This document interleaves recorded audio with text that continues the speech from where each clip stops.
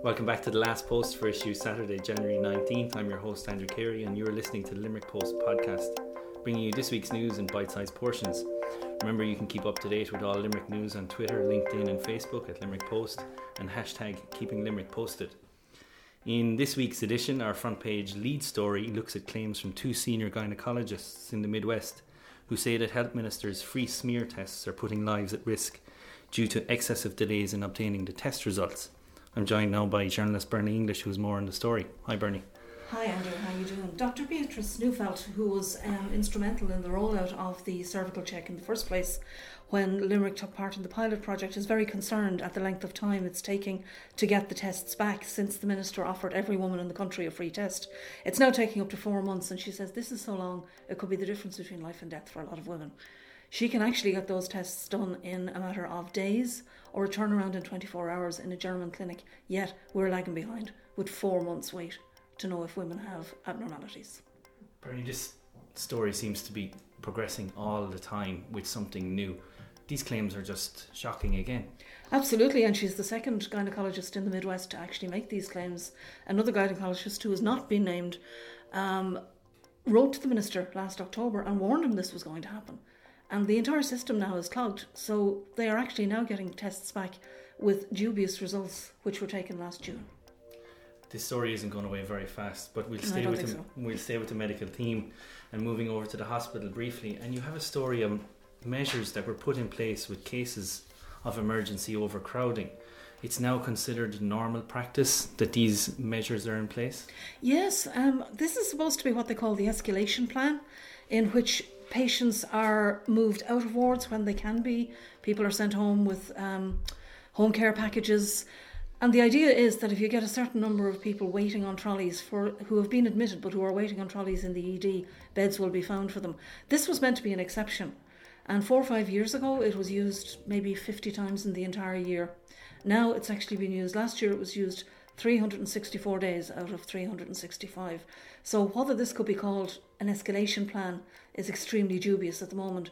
And Maurice Quinlivan of Sinn Féin has taken up the cudgel on this one and says this has become the norm, and I think it's probably evident that it is.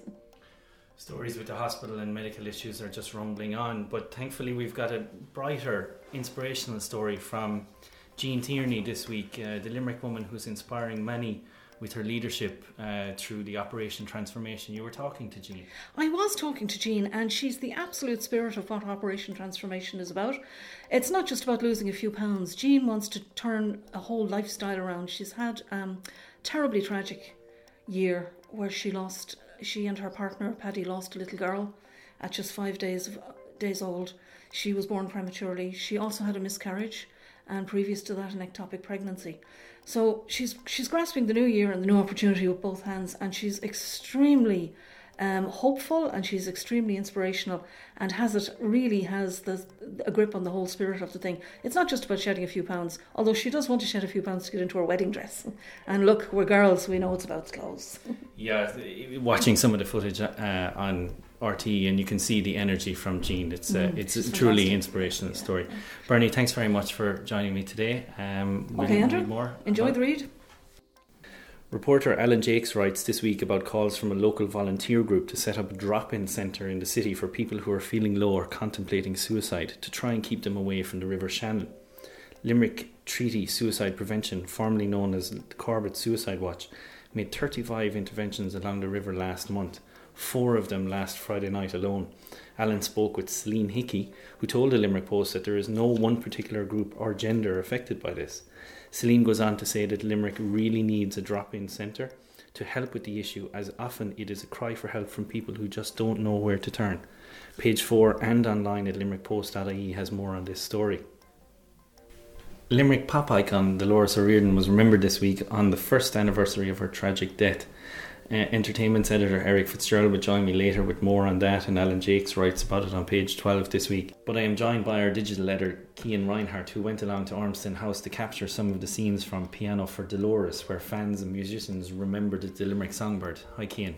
Hi Andrew, how are you getting on? So tell me about Ormston House.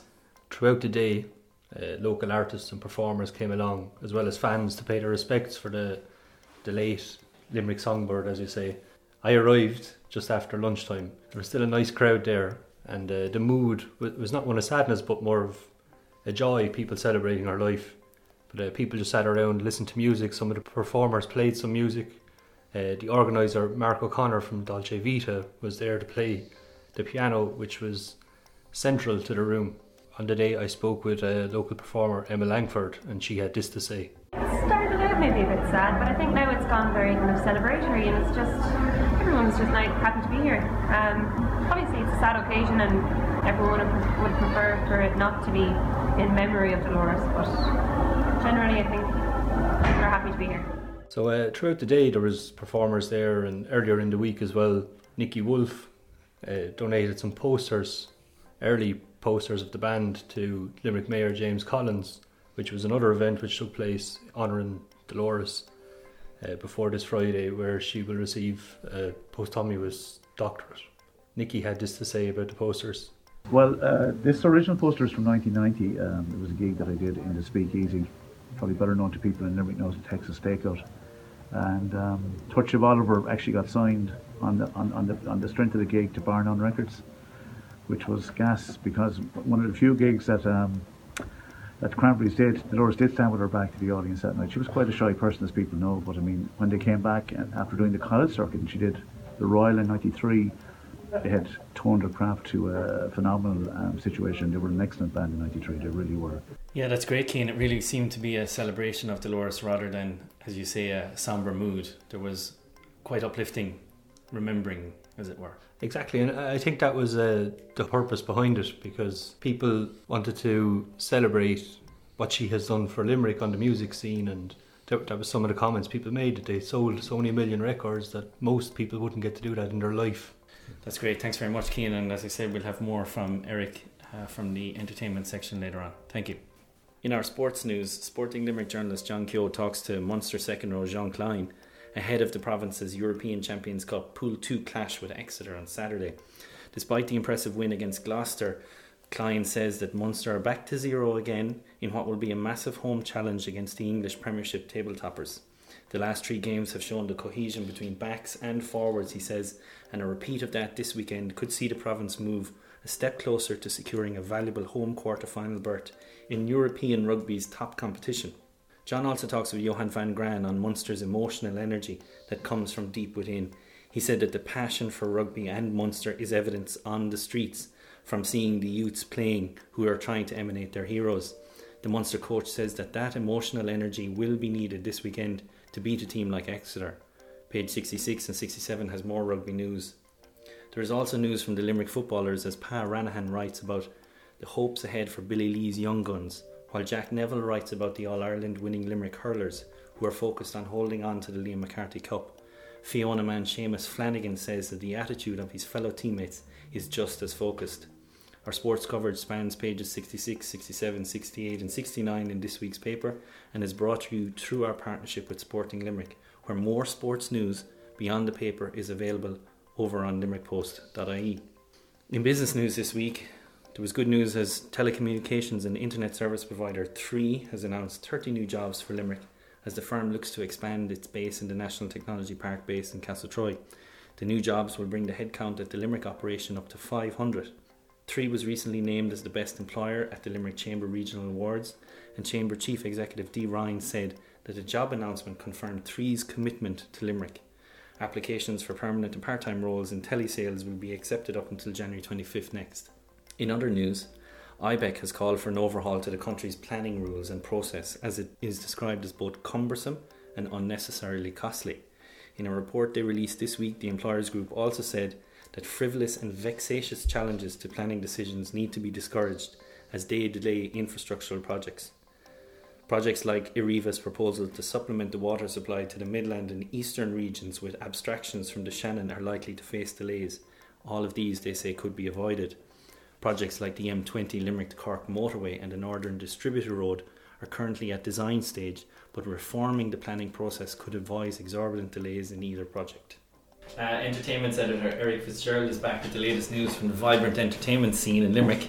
And like we mentioned earlier, Dolores and the Cranberries take top spot in your pages this week. You're very welcome back, Eric. Hi Andy, thanks a million. Yeah, the Cranberries, I suppose it's been 1 year on Tuesday, so I know the whole city has been commemorating it, and right across the world really. I mean, we've been hearing from fan clubs in South America, in Italy, and they've all been recognising the gift and that Dolores was and her music, you know, and I think that the entire celebrations or commemorations have, in a word, been classy, and I think that has been lovely to see. And people are remembering the Cranberries and Dolores for the music, you know, and we wish we didn't have to commemorate it, but that's what it is.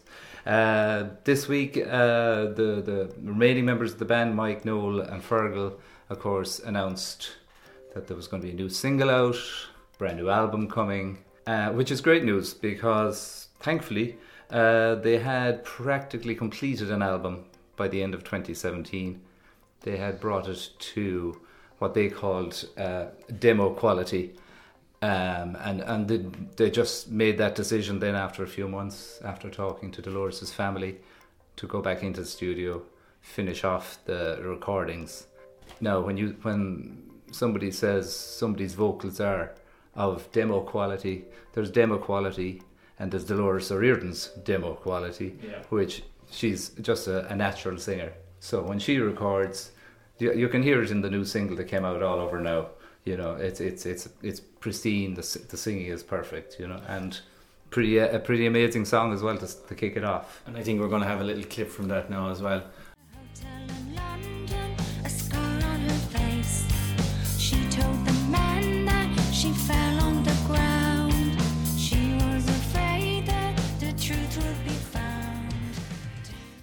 And also, Cian was mentioning the celebration that was in Ormston House. So this week was a great tribute to Dolores. You also have some news on rapper Shafto.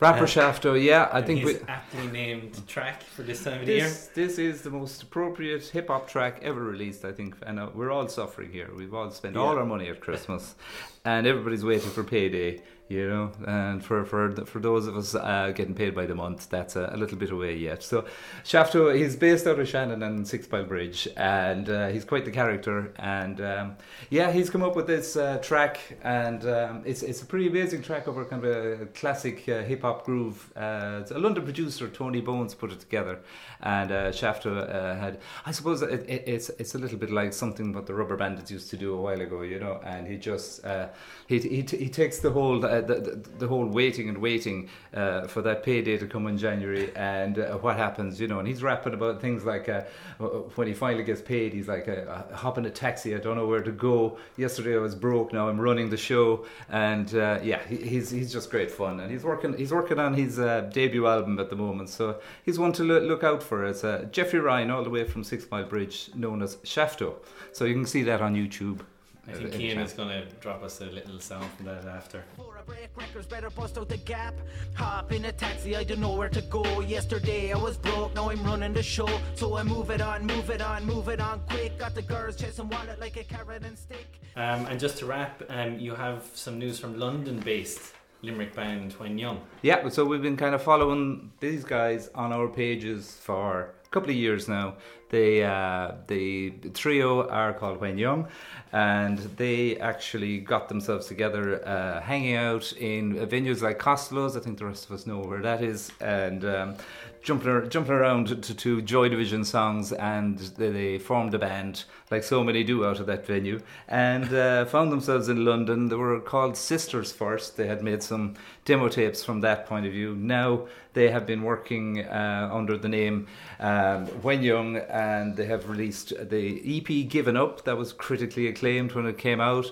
Very strong tracks, and they are now coming out, and they're now coming out on Virgin EMI with a really good video for the brand new single Never Let Go. So, and it's a fantastic track, and it's a great story because literally I would have seen these guys playing to 20 people maybe 2 years ago. Brilliant, just before Christmas. They played to a full house in Dolan's. They played an amazing set at Other Voices in Dingle. and you just watch a band as they develop their songwriting and the star rises. Like I say, this is now out on Virgin EMI. They're now in the serious business, and it's a really good track. And it's they're talking about actually mental health, and it's a real song of hope as well. So well worth checking out. Never Let Go. Go out and buy it. And no doubt we'll see them back in Limerick soon again. Exactly. Listen, Eric, thanks very much for joining me, and we'll see you again next week. See you next week, Andy. Thank you. Bye. Thanks, Eric. The art scene in Limerick is always busy, and I'm now joined by Rose Rush, our arts editor. You're very welcome to The Last Post, Rose, and I see that you've news on contemporary dance in Limerick and an interview with Jenny Traynor. I do. It's wonderful to be able to tell you that this season really wakes up with 2 homegrown festivals. One is super new. This is just the 2nd year of its iteration. The other goes back more than 30 years, and it was seeded after the great Irish gay novelist Kate O'Brien. So could we look at contemporary dance first, I wonder, because it's hot, new, urgent. What I love about Dance Limerick, the contemporary dance resource centre in John Square, it does a whole range of stuff, from running dance classes and jive classes for the over 50s, to grooming 2 to 4-year-olds in dance, to running at the annual November Screen Dance International Festival, which is various venues, which has got quite powerful now. Last year they started up What Next Dance Festival. No question mark attached to that, simply the flat statement, What Next Dance Festival. And take that as a statement of courage for young graduate dancers who are unknown, who will likely not be invited to work in productions, to star in venues, to be cast in movies, to go on the stage for the West End, whatever. Young contemporary dancers find it extremely difficult to gain a profile and a platform on which they can do their stuff and develop work. The really bright bulb in this is manager of Dance Limerick. Her name is Jenny Traynor. She travelled here from Dublin about 6 years ago and has really, really, really built up a highly productive, not just a studio or a dance class. It's the full suite of resources that any established or emerging producer, choreographer, dancer could wish for. And What Next Dance Festival is a marriage between selected international, very promising graduates and young dancers who are trying to make it, and the best in experienced choreographers and producers. People such as John Scott, people such as Fergus O'Crohur, people such as Catherine Young. The world of contemporary dance, it's quite select, it's quite small. You don't pick up, the Limerick Post or, the Independent, whatever, and find you've pages devoted to it. Mm-hmm. But its following is intense. I'd rank it somewhere between cricket, growing up in Ireland, how that's come to the fore, and how we really, really, really have always previously exported dancers.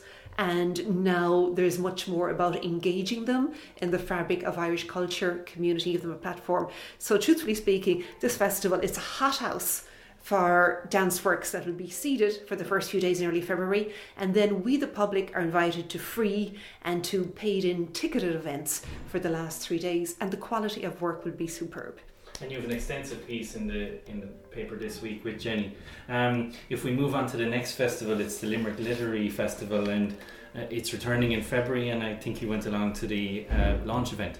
Yes, more arty bang for our bucks in February, and the wonderful thing about Limerick is it embraces these 2 festivals very early in the year with equal ease. Limerick Literary Festival really began well over 3 decades ago. Some people will know it as the Kate O'Brien Weekend, and it was established by a group of hotshot literary women and able movers and shakers in Limerick, some of whom are still involved to this day.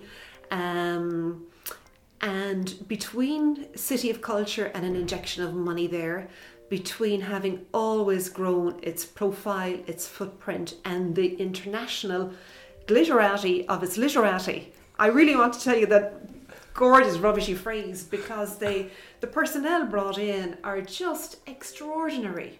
They're just extraordinary. This year alone we have Richard Ford, who it seems spends quite a bit of time in Ireland. I think he's got a holiday home in Clifton, and he writes here. We have bestseller Liz Nugent. We have we've Lyndall Gordon. We've Emile Pine. We've Louise O'Neill, who has been hosted by UL, as indeed has Richard Ford. And we've all sorts of homegrown talents, such as Ciarán O'Driscoll of Aosdána.